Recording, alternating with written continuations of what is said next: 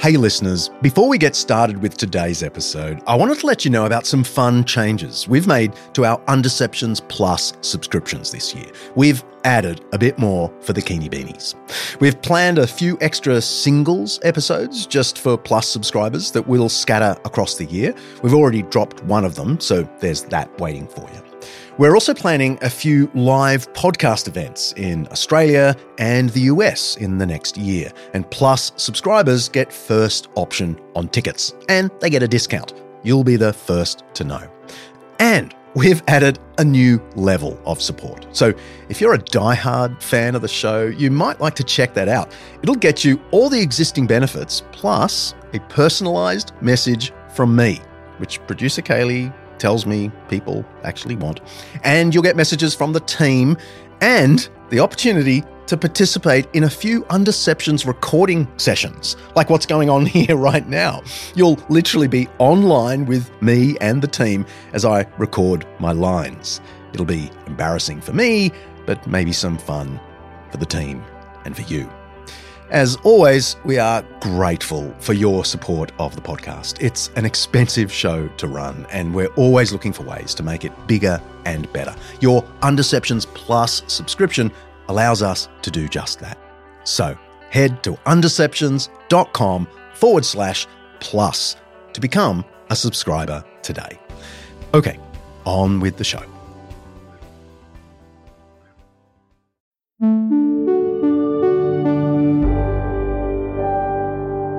Undeceptions podcast.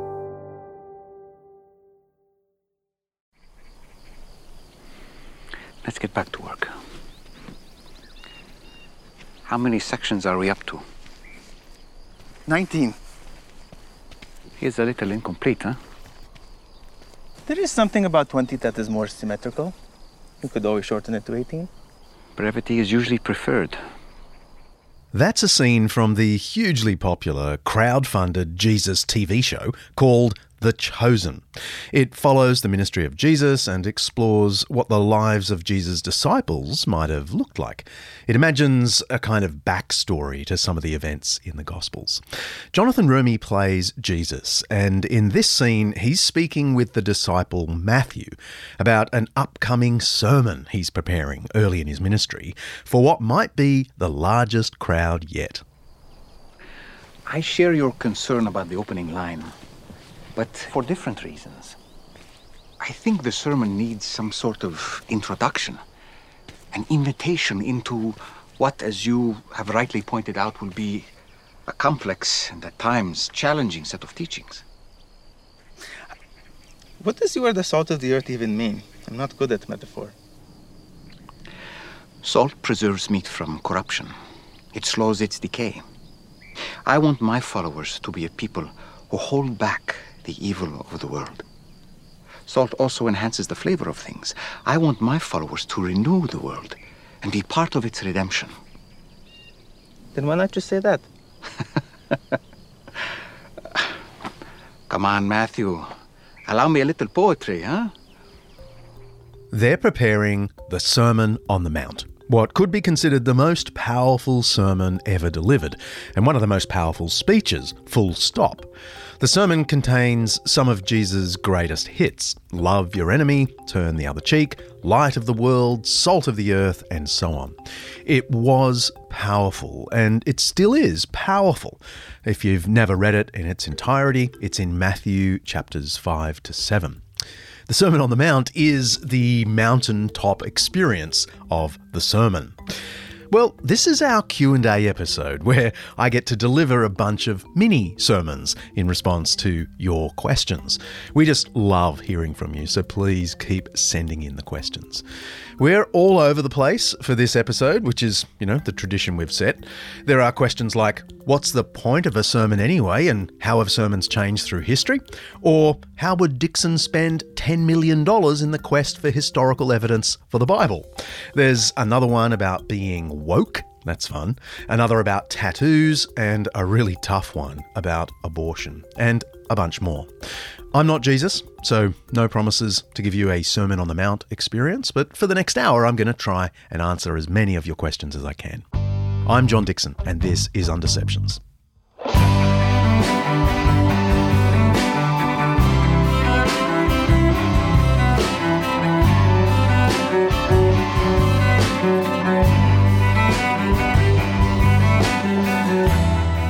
Undeceptions is brought to you by Zondervan's new book, Typology, Understanding the Bible's Promise-Shaped Patterns, by James M. Hamilton Jr.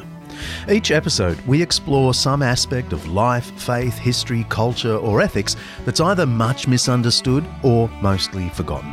And with the help of people who know what they're talking about, except for the Q&A episode, we'll be trying to undeceive ourselves and let the truth out.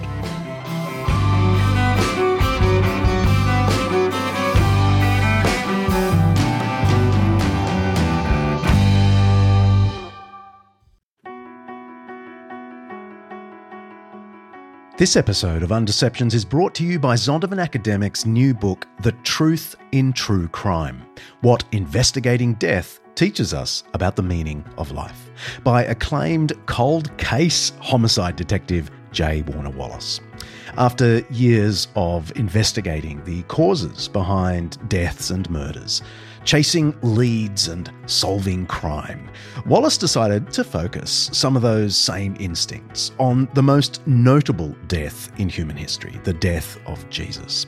And while a few of Wallace's cases remain open, unsolved mysteries, the death of Jesus obviously wasn't one of them. His investigation transformed him from atheist to believer. Many of us are hooked on the latest true crime podcast. I'm looking at you, my darling buff. But Wallace reckons there's more than mere entertainment to be found in some of the big murder mysteries of his career. The Truth in True Crime offers some of the lessons Wallace has learned about human nature from both his murder investigations and ancient biblical wisdom. It's a cool idea for a book. You can pre-order your copy of The Truth in True Crime by J. Warner Wallace now on Amazon, of course, or even better, head to zondervanacademic.com/undeceptions. Don't forget to write /undeceptions. zondervanacademic.com/undeceptions.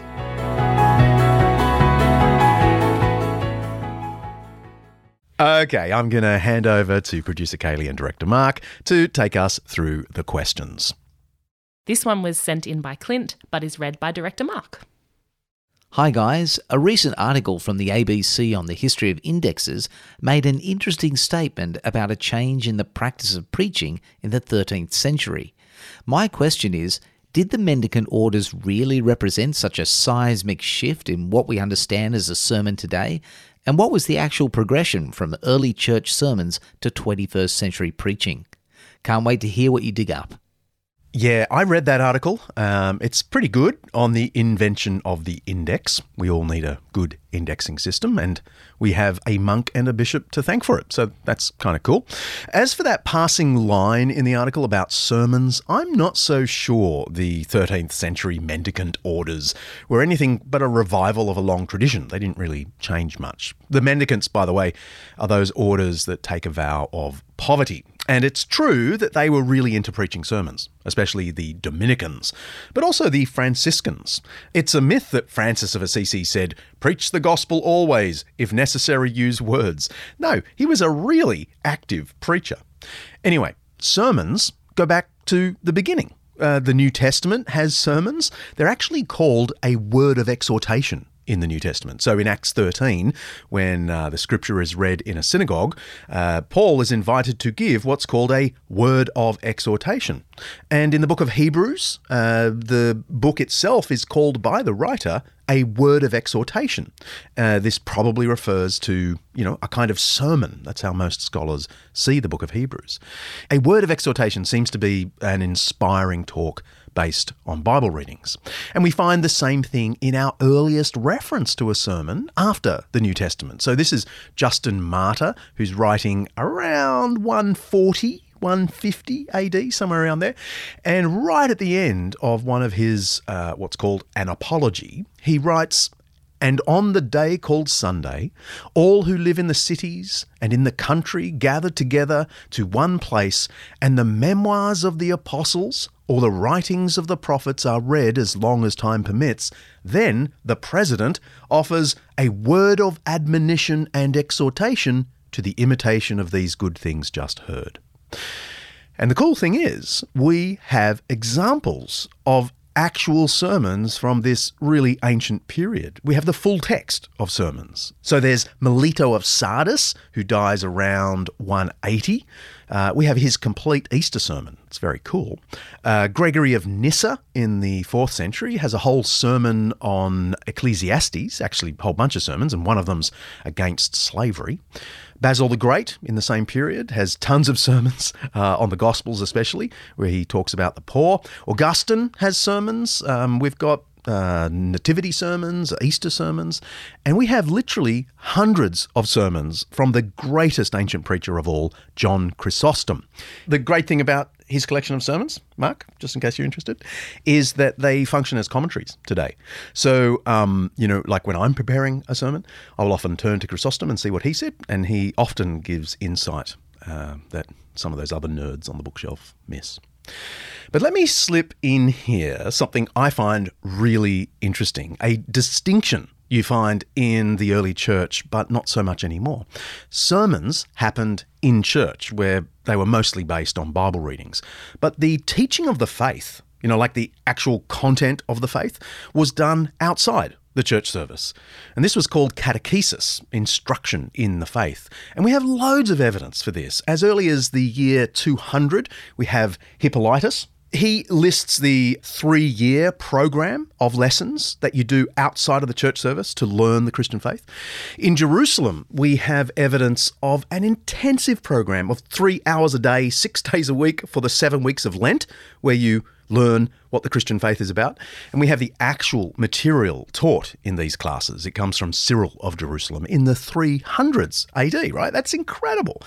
He gives an overview of the Bible, climaxing in the Gospels, of course, and then it's basically lectures on the Creed. So you get the Trinity, creation, sin, redemption, and so on. And in the preliminary lecture, Cyril makes a clear distinction between what you learn in these classes, which basically constitutes a systematic account of the Christian faith, and what you're then going to hear week by week in sermons in church, which are more sort of occasional themes found in Bible passages. It's fascinating stuff. Well, for me. And Mark? And me. Okay, but not Kaylee. Not Kaylee. Anyway, the point is, East and West, Catholic, Orthodox, Protestant, sermons have always been an important thing, even if they weren't the main vehicle of teaching the Christian faith. This question is from Matt, who is from Switzerland. Hey, Matt. It's about a guy from history who himself made a few big changes to the nature of preaching. Thanks, Director Mark. There is apparently evidence that Origen of Alexandria taught reincarnation. Did early Christians believe in reincarnation? Yeah, this is an idea you often hear, especially in New Age circles, that the early Christians believed in reincarnation, and this was distorted years later into the current belief of resurrection of the body and the kingdom come. So the simple answer is no. There is zero evidence the early Christians believed in anything other than the bodily resurrection and the life everlasting. For one thing, Christianity grew out of Judaism, which explicitly rejected reincarnation in favour of bodily resurrection. It was certain pagan philosophies influenced by other Near Eastern traditions that believed in what's technically called transmigration of the soul, or reincarnation. Jews, even Jews thoroughly steeped in Greek thought, like Philo of Alexandria, did not accept reincarnation. So why do people say that Origen of Alexandria taught reincarnation? Origen, by the way, was an amazing intellect. He was a kind of philosopher and commentator on the Bible. And he did say that he thought our souls or spirits were created in heaven before being placed in our bodies here on earth. But that's as close as he comes to saying anything about this point. People equate that with reincarnation, but he didn't think those souls kept on coming back into new bodies after death. In fact, he explicitly rejected reincarnation in his commentary on Matthew, written around the year 250. So in Matthew chapter 11, there's that passage where Jesus says that John the Baptist was the kind of ancient Elijah come again. And Origen says this does not mean the soul of Elijah went into the body of John, but simply that the prophetic mantle or power of Elijah came back into Israel through John the Baptist. And then Origen actually says, I'm going to quote from his sermon, "The doctrine of transmigration," that's reincarnation, "is foreign to the Church of God and not handed down by the apostles, nor anywhere set forth in the scriptures." So, Matt, nope. There's no evidence of Christians believing in reincarnation. And there's plenty of evidence they believed in the resurrection of the body and the life everlasting. From the 3rd century to the 21st century, here's a question from Riley. Hey John, Riley here. I'm a minister in Parramatta and I love the podcast. I love how it challenges me, makes me think differently. And although obviously I don't agree with everything on it at various times, it always stretches me. I love how you do it so well, so professionally and so beautifully. So thank you. My question is around the whole idea of wokeness and how that works in with the Christian framework. You hear a lot of talk about woke being bad. Some people think woke is good.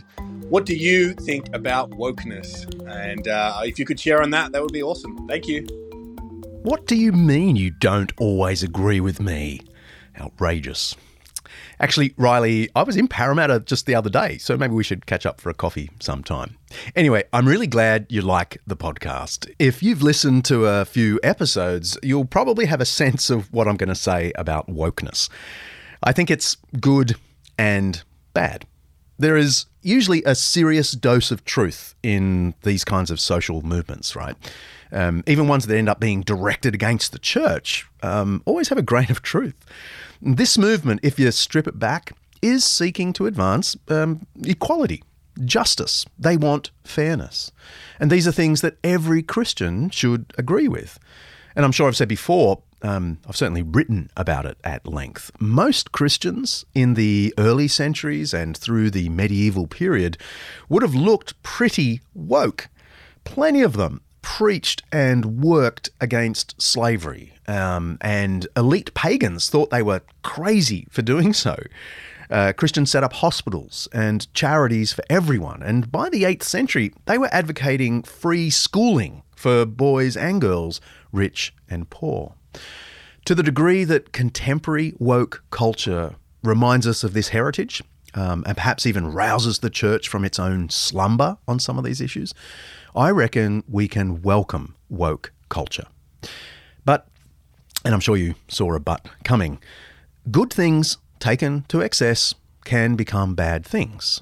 So when the quest for equality becomes an insistence that no one is allowed even to morally critique another, that becomes a problem. So take the LGBT issues. Christianity, at its best anyway, always insisted that we've got to treat with fairness and equality even those with whom we profoundly disagree. As a classical Christian, I can disagree that same-sex marriage is either logical or good, and yet still treat the legally married gay couple with respect and friendship. The problem is, woke culture sometimes doesn't allow this nuance. Some advocates insist that unless I'm celebrating gay marriage or whatever other issue they're advocating, I am bigoted and unfair and so on. And some would go as far as to say that my disagreement itself is a kind of violence. So when woke culture takes us there, I reckon it's not just the enemy of Christianity, it's the enemy of grace and good sense. It's an incarnation of that self-righteous spirit of the Pharisee that lurks in all of us, including in the church to varying degrees. One more thing. I'm using the word woke here because it was in your question, Riley.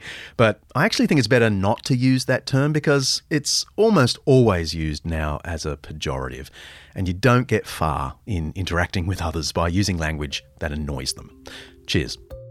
Nice one. Okay, here's a question sent in by Brian. In your recent podcast, Knights of Christ, connected to your book, you made the point that part of the cultural negotiation in Europe was to approve of the warrior culture in Europe. This, over the centuries, led to the Crusades and other disasters. Cultural negotiation is very often just flicked off in some Christian discussions as our strength. But your book raises big questions over that process and for how long we let it run. Small steps at the beginning lead to big divergences 100 or more years later if there's no corrective action. What about now? What are the big cultural negotiations we've already let slide and need to act? Those are the easier ones I suspect to spot. But what are the little ones that will turn big and bite us? It just makes me wonder how to understand the present and not contribute to future mistakes. Hey, great question, Brian.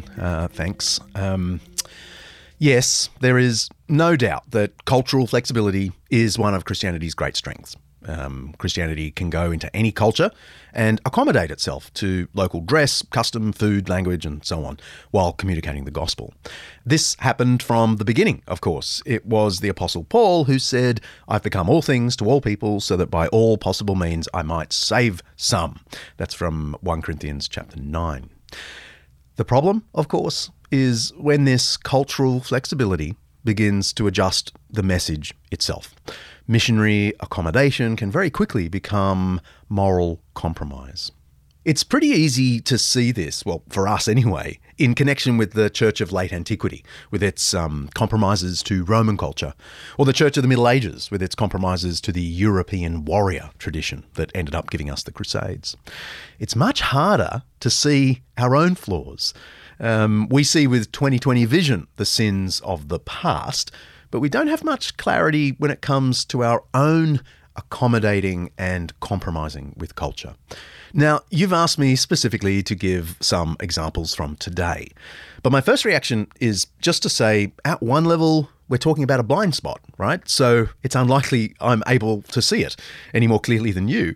I would just point out that a good starting point has to be the recognition that I am just like the people of the past and probably have blind spots.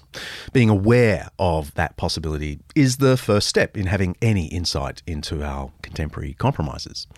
All right, so here are my speculations. I'm not a prophet, so just take these as wild guesses.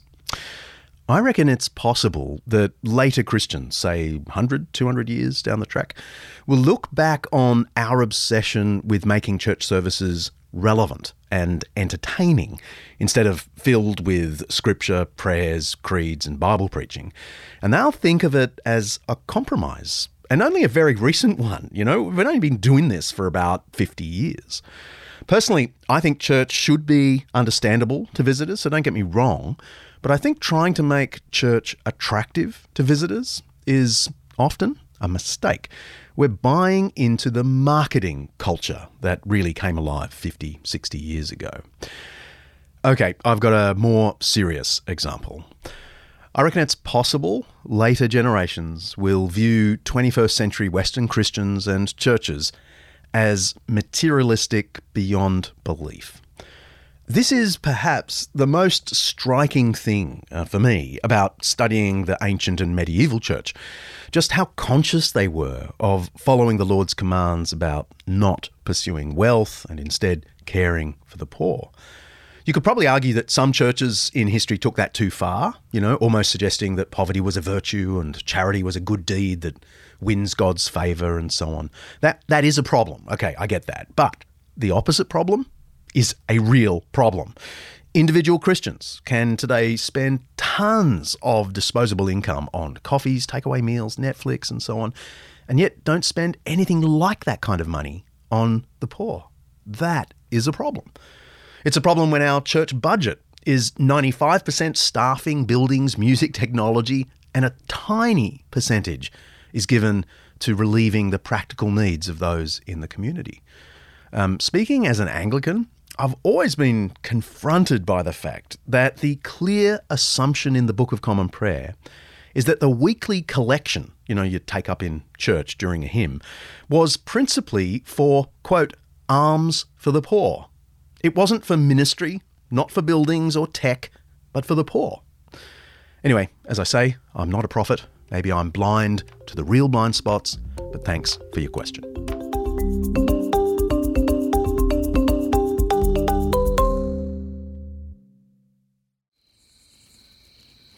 And that servant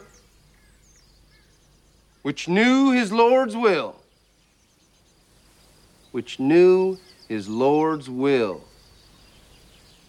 and prepared not himself, neither did according to his will, shall be beaten with many stripes. Did you hear that? Stripes. That don't obey his Lord, that's his master, do you see? That there shall be beaten with many stripes. Now many signifies a great many. 40, 100, 150 lashes. That's scripture. That's a scene from the magnificent movie 12 Years a Slave, with Michael Fassbender playing a southern plantation owner, Edwin Epps. Epps takes that verse of scripture from the book of Luke literally and has his slaves who pick the least cotton every day beaten. Now you can tell at 100 yards that's not what Jesus intended, but there you go. The Bible has been used in all sorts of ways through the centuries, and that really troubles Peter. I'm going to get Director Mark to read us Peter's question. I am bothered by different interpretations of the Bible throughout history, and now between different denominations, and even within the same denomination. I'm not talking about styles and preferences, and also not about fundamental beliefs, but things in between, such as complementarian versus egalitarian, Calvinism versus Arminianism. In the past, race segregation and slavery were thought to be biblical, and these different interpretations were by biblical scholars, mature believers, and those genuinely and diligently studying the Bible. How should a Christian respond and react to this fact? How can one be certain that what is widely accepted by mainstream Christianity now will not be shown to be incorrect by the next generation? Peter, there's a really profound question in the middle there. But there are also a couple of things I might disagree with. Some of these issues are really just temporary departures from normative Christianity. For example, as shameful as race segregation and slavery were, these were not held by most Christians through most of Christian history. I mean, if you were transported back to, say, a church in Hippo Regius, where Augustine was bishop in the 5th century, you'd find a very mixed race congregation, and one that was actively involved in freeing slaves. So not all Christian differences are of equal weight.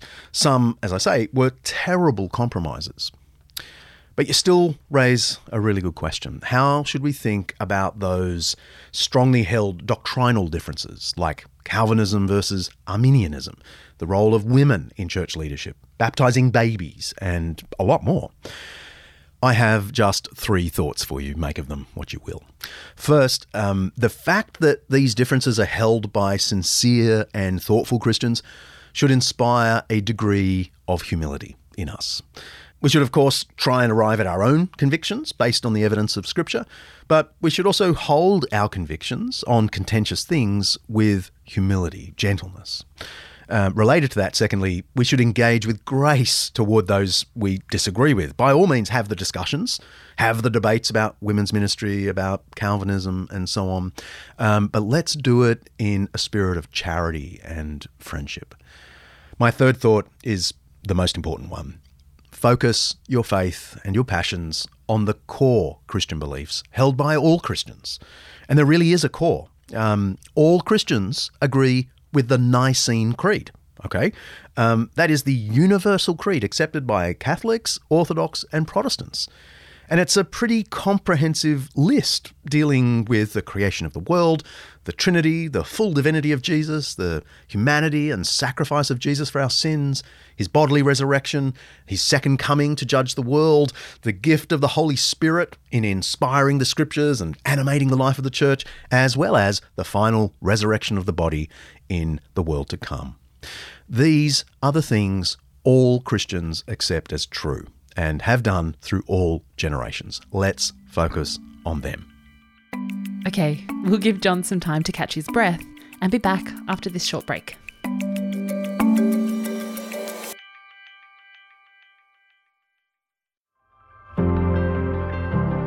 In the Democratic Republic of Congo, corruption and conflict have plagued communities like Kindu for decades, and access to quality education as a result is scarce. Schools around Kindu, one of the poorest parts of the DRC, are often dilapidated. They lack basic essentials like books or even teachers. Anglican Aid is looking to change that. By making a tax-deductible donation to Anglican Aid, you can play a crucial role in providing the tools and resources necessary to transform children's lives. Your donation will help workers on the ground in the DRC to rebuild classrooms, supply materials for students, and offer comprehensive training for educators. Already, there's been incredible progress. 5 schools have been renovated, with over 600 students enrolled and thriving. But there's still plenty to do. Please visit anglicanaid.org.au/undeceptions to lend your support to an organisation Buff and I have long trusted. Help empower children to do what we frankly take for granted: chase their dreams and build a brighter future for themselves and their communities. Go to anglicanaid.org.au/undeceptions. Thank you. So my journey to get a tattoo was really 15 years long. But this is a Coptic cross, and I've always wanted a Coptic cross ever since my guide in Cairo years ago for the filming of the Christ Files showed me the way Christians in Egypt have a cross tattooed from infancy. We're listening to a clip from a video series that John was featured in a few years back. It's called Ink Plots from our friends at Eternity News, an Australian Christian news service. We'll put a link to the full video in the show notes. From infancy. And I was just so compelled by this young man who is a faithful believer in Christ. And he told me how parents would want to do this so that the child would never be able to deny that they're a Christian because it's tattooed on, which seems a bit full on to me. But as I've watched the Coptic Christians over the last 10 years suffer more and more in Egypt, I just felt an affinity with them and thought, I want to get a Coptic cross. And I actually said to Michael, my guide, hey, could I get a cross done here? And he was like, oh, I don't want you doing it in Cairo. I don't want to be responsible for killing you. Are you getting septicemia or something? And so I went, oh, okay. And then, so got on with my life, and but never lost this sense that I want to do that. I want that mark of identification. So I rang a Coptic priest and said, A couple of people have asked this question in the last year or so, including Andrew. Here it is. Tattoos? Any thoughts on it? I know a few Christians condemn it based on its pagan roots. What do you think? Yeah, I have 2 tattoos, one on each wrist. On my right wrist is a Coptic cross, reminding me of persecuted Christians. And on the left is the word cross, stauros, or actually stauron, in the accusative, written exactly as it appears in the earliest manuscript of Luke 14:27, where Jesus said, take up your cross and follow me. I literally took an image of that manuscript of Luke's gospel to my tattoo artist and said, exactly like this, please. It sparked a very cool conversation with her. I'm confident that the Old Testament law against cutting and marking the body was directed explicitly against the common pagan practice of body marking to rouse and placate the gods. I do think we should be careful about how we mark our bodies permanently, but in principle, I think tattoos can honour the Lord. And you'll find amongst our Egyptian Coptic brothers and sisters, the Coptic cross tattooed on the wrist is a very ancient tradition, signalling devotion to Christ.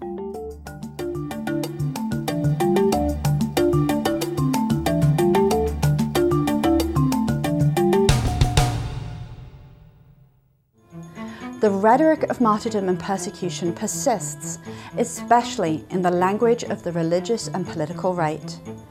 And just as early Christians employed the martyrdom myth to exclude heretics, this very same myth is still used to silence dissent and galvanize a new generation of cultural warriors.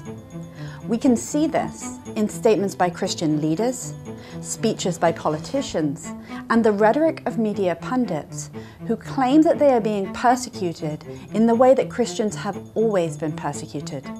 The idea that Christians are, by their very nature, persecuted is grounded in an inaccurate history of the early church. Christians were not relentlessly persecuted in the first few centuries, and they're not systematically and continually persecuted today. That's part of a promotional clip for Candida Moss's 2013 book, The Myth of Persecution: How Christians Invented a Story of Martyrdom. It's the basis of a Twitter feud one of our listeners has been having, and for which they asked for John's help. They've asked to remain anonymous, but basically the question is the persecution of the early church a myth? I think this is partly a problem of our own making. Christians have over the centuries and today exaggerated the persecution of the church. We have at times developed this victim mentality, which helps us cope in a world that doesn't believe. I actually think it's a terrible way to cope, but a persecution complex does have a certain psychological benefit.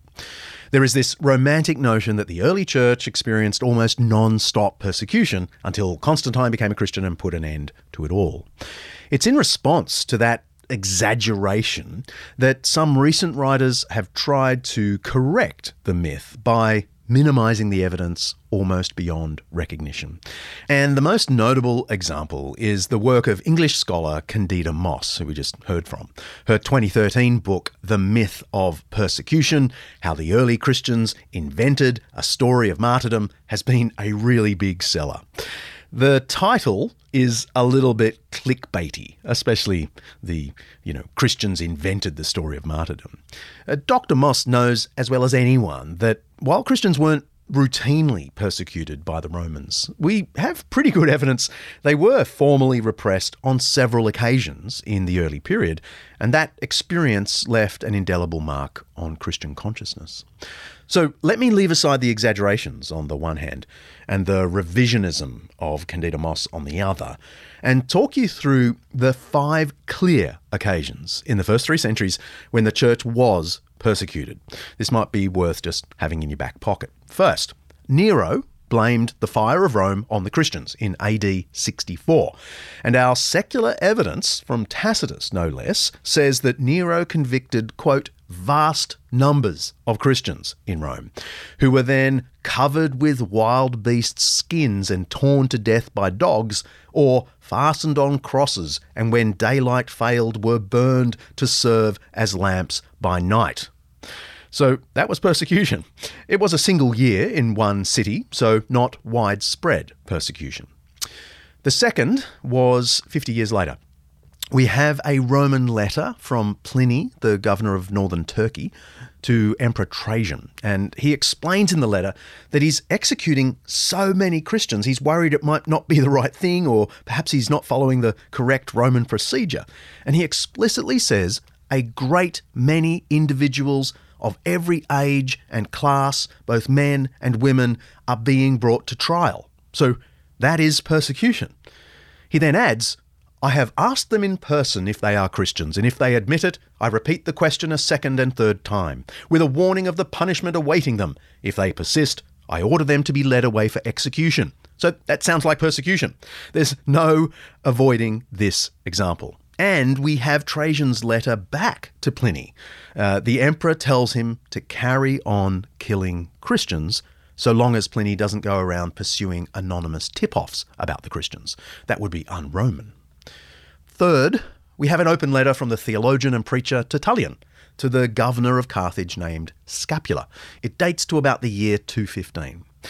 The letter is about 4 pages long, and basically Tertullian tells the governor that his Christian community is going to put up with whatever officials throw at them. It's clear from the letter that some Christians have already been killed, and that the governor has been rounding up Christians. So this is excellent evidence. And Tertullian says there are so many Christians in Carthage, the governor may end up causing more sadness in the city than he imagines. 3 decades after Tertullian, there is a fourth, brief but widespread persecution during the short reign of Emperor Decius. That's AD 249 to 251, so just 3 years.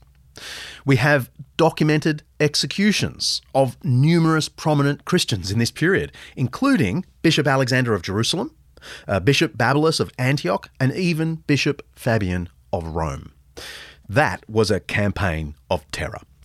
Things were relatively quiet for the next 50 years, until the fifth clear period of persecution. This is called the Great Persecution, from 303 to 312, and it was empire-wide. It wasn't strictly enacted in the West, but it was severe and relentless in the eastern part of the empire. Emperor Diocletian issued a series of decrees aimed at destroying Christianity. It began with a decree about destroying churches and burning scriptures, and then it moved on to sacking all Christians in public service and academia, which was quite a lot of people by then.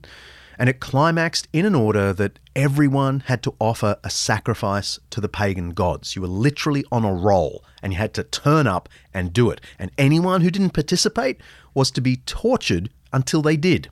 And if they still didn't, they were killed. Of course, in the year 312, Constantine the Great becomes emperor and the persecution is stopped, pretty much for good. There's a little persecution in the year 361, but we'll leave that to one side. So here's the thing. We shouldn't exaggerate the persecutions of the early church, but we can talk about these 5 periods of persecution with historical confidence.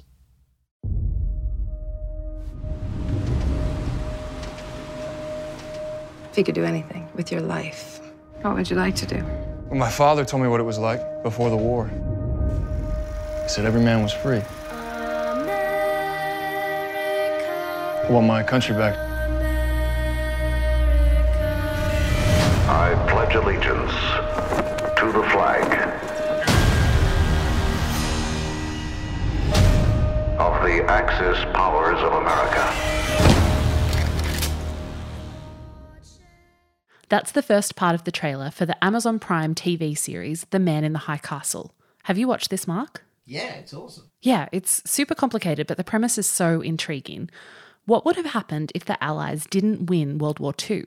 If the Axis powers, Germany and Japan, had triumphed? It's that type of alternative history that has proven quite popular. There's a few of them around. Anyway, our next listener, Paul, may have seen it or read a book about alternative histories, because his question, off the back of our 2-part episode in Season 4 about the Crusades, is this. What if the Crusades just never happened? That's a pretty random, open-ended question. So I'm going to give you a random, open-ended reply. Of course, it's impossible to provide anything but wild speculations. That's never stopped me before, so here we go.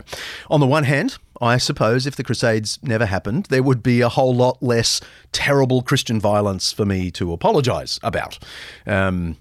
Even lose a few chapters in my Bullies and Saints book, I guess.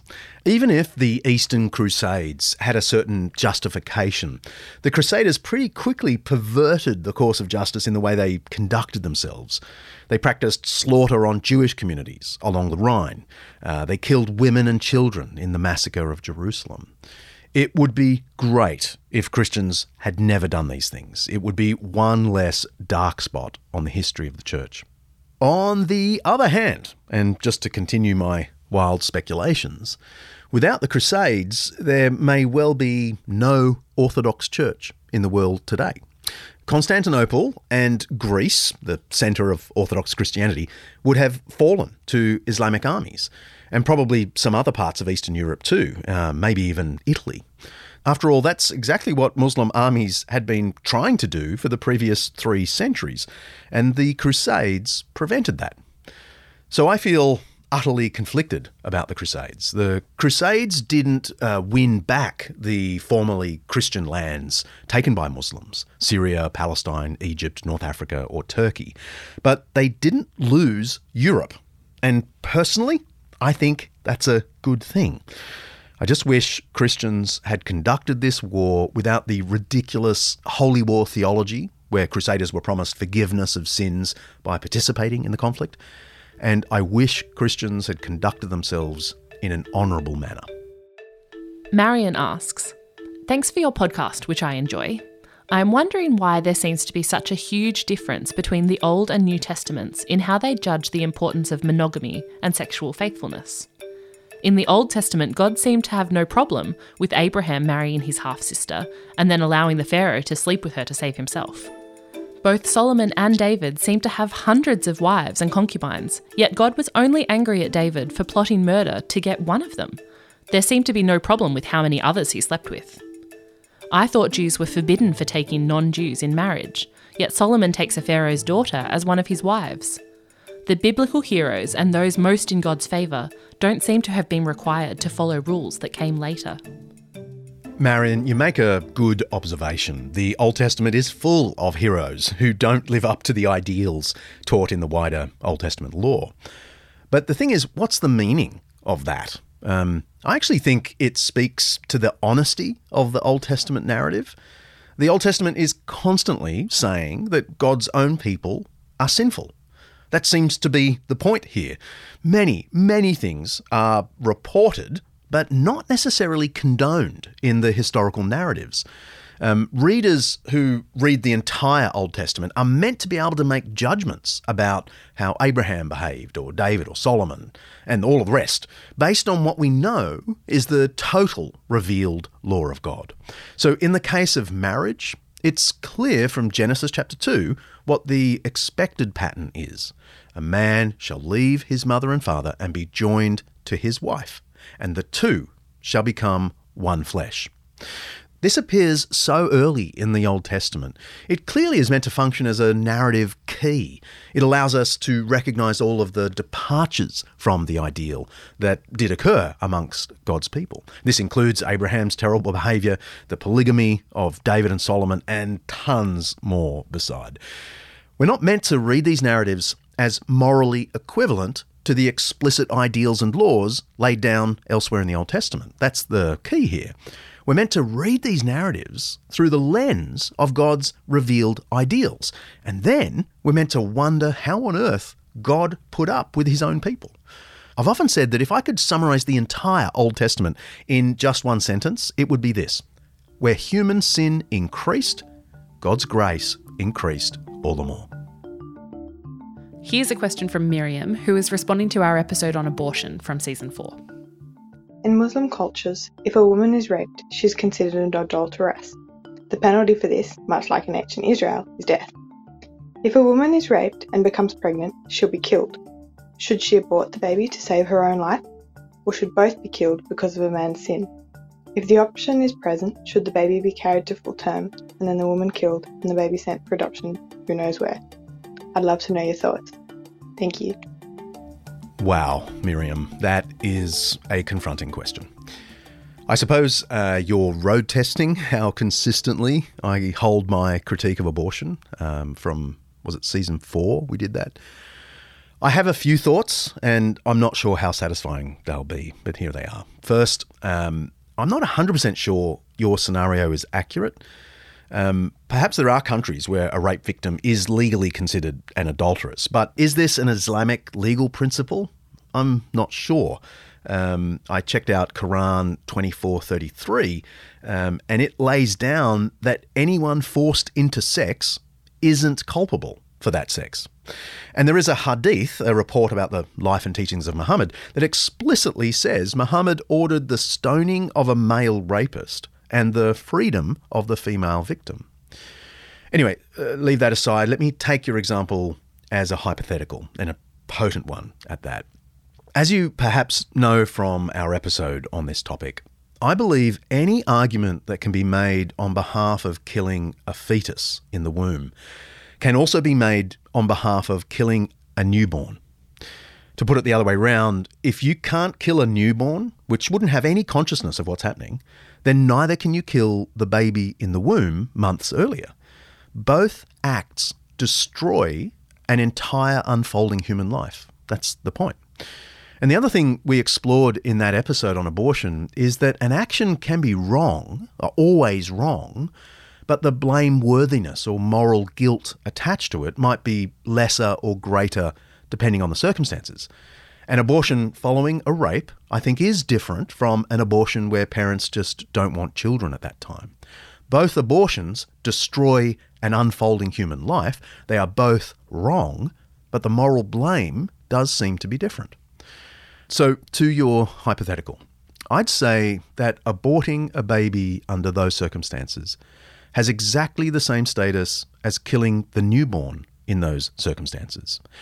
So let me turn it around and ask you, would you think it's okay for the rape victim to take the child to term and then kill it for fear of being found out and killed herself? Maybe you would think that's okay. I wouldn't.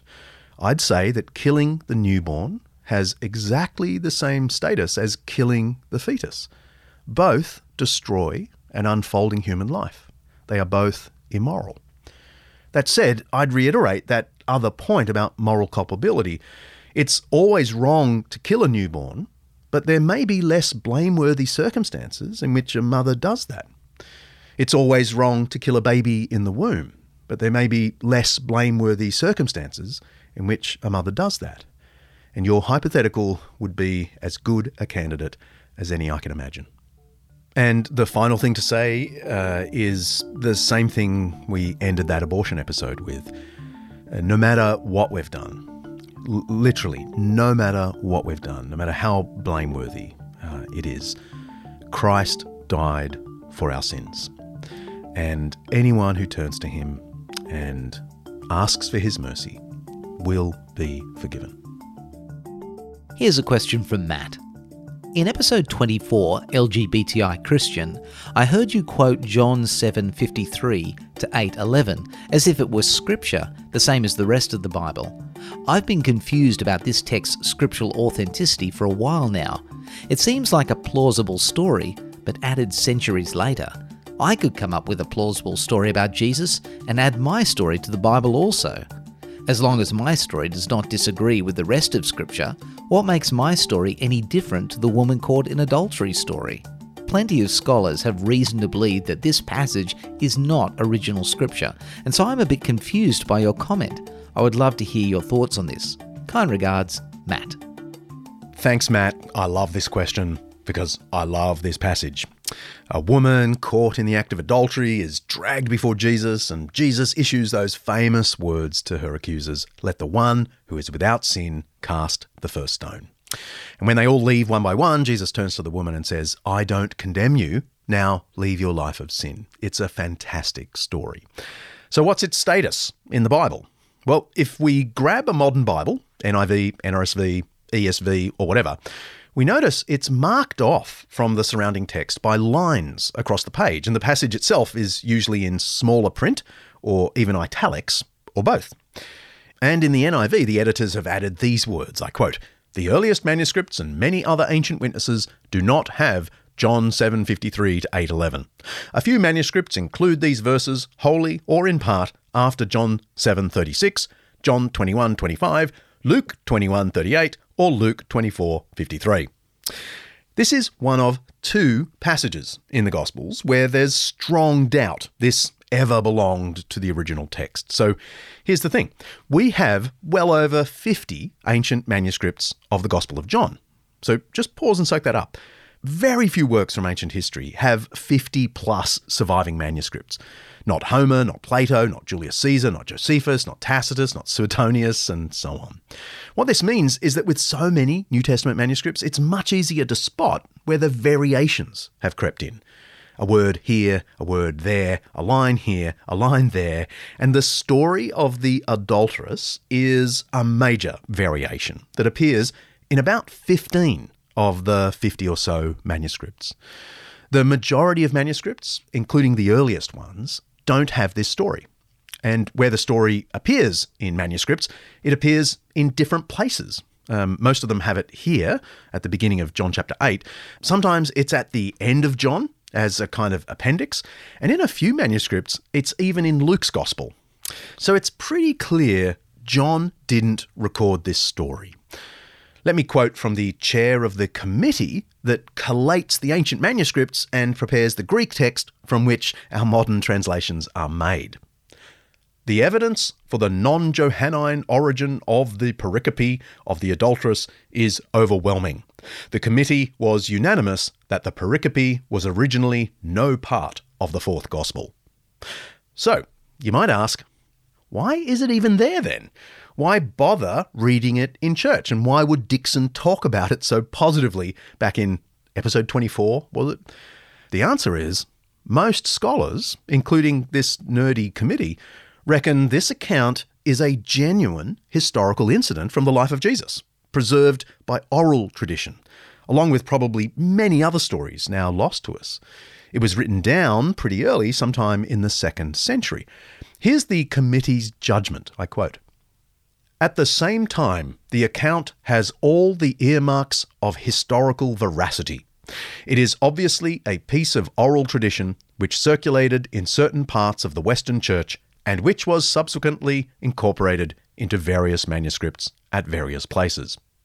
In other words, what we have here is a real story about Jesus, which John didn't write, but which some leader in the early church decided shouldn't be lost to historical memory. Remember, John's gospel ends with those lovely lines, Jesus did many other things as well. If every one of them was written down, I suppose that even the whole world would not have enough room for the books that would be written. It's John 21:25.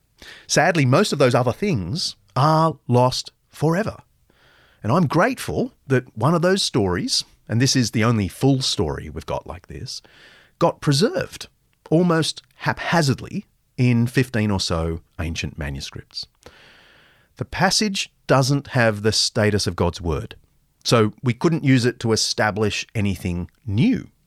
But it is a genuine episode from the life of Jesus. And importantly, it offers a perfect historical example of ideas we do find spread right across our sacred Gospels. Jesus frequently criticised the self-righteous religious leaders. He often accused them of sin. He regularly showed grace and acceptance to sinners. He told them they were not condemned. And of course, he told them to leave their life of sin. Given that all that theology is established from other formal parts of God's word, I love that here in this one story, we have a solid historical remembrance of a time Jesus brought all of these themes together in one moment of grace toward a woman caught in adultery. The story doesn't have the authority of the Word of God. Okay, that's clear. But Jesus really did do and say what's recorded in this account. And that is reason enough, for me anyway, to keep printing it in our Bibles in the way it currently is. And even for preachers and podcasters to refer to the account as a powerful historical illustration of the grace and genius of Jesus. Here's a question from Jacob. I have a question that comes to mind every episode that deals with history, most recently Paulus Apostolus. We draw conclusions from the body of historical evidence available to us, but how could that body of historical evidence best be expanded?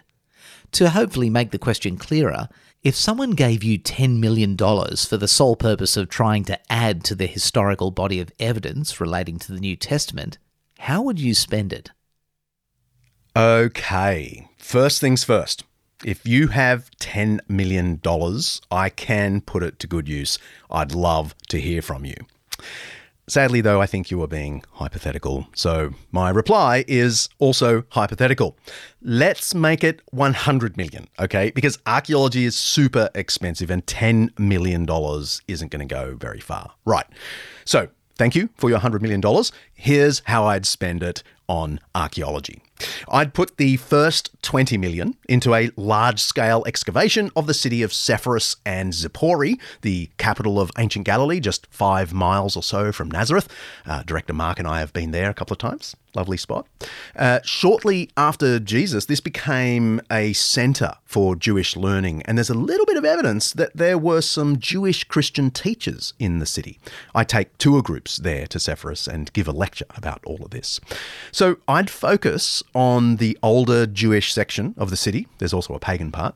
And I'd be searching for inscriptions and maybe even texts. Who knows? Perhaps we'd find something extraordinary like an Aramaic version of the Gospel of Matthew. With another 50 million, I'd focus on the old city of Jerusalem, where there's every likelihood we'd find inscriptions in Aramaic and Greek and possibly some texts. Our knowledge of first century Jerusalem is nothing like we'd really want it to be. So just improving our general knowledge of that time and place would be superb for understanding the first few decades of the church. Remember, Christianity's main city for the first 30 years was Jerusalem. So who knows what we'd find. With the remaining 30 million, I've got 30 million left, don't I think? Yeah, okay. I'd spend 28 million down in Alexandria. This is the northern Egyptian city that had the second largest population of Jews in the Roman world, after Jerusalem, of course.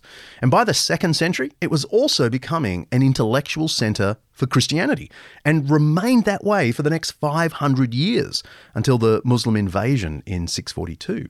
The Jews and Christians of Alexandria generally spoke Greek. So here, we'd probably find some very fun Greek texts and inscriptions, maybe even an early copy of Mark's Gospel. And with the final 2 million, I'd establish a little team of scholars and communicators to publish all the results of these digs in real time and create another podcast in the Undeceptions network all about it. Let me know if you win that lottery. I'm at your service.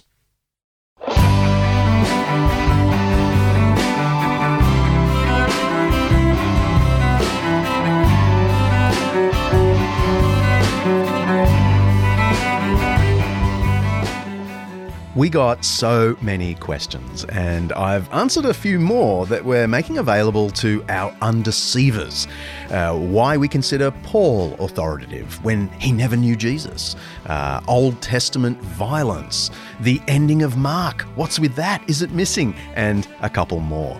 If you want to hear that bonus content and tons of other extras, you can become one of our undeceivers and get access to uncut interviews and an invitation to join a private Facebook group to get the inside running on the stuff we're doing here, plus invitations to special events, and every so often I'll pick a few extra questions from our listeners and answer them too.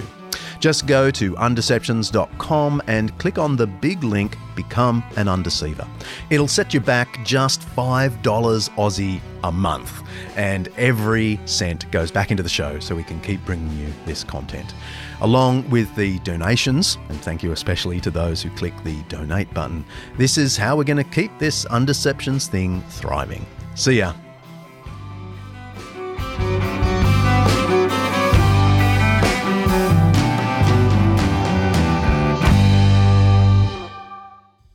Undeceptions is hosted by me, John Dixon, produced by Kaylee Payne and directed by... good question. Editing by Richard Humwey, social media by Sophie Hawkshaw, and admin by Lindy Leviston. Undeceptions is the flagship podcast of undeceptions.com, letting the truth out. An Undeceptions podcast.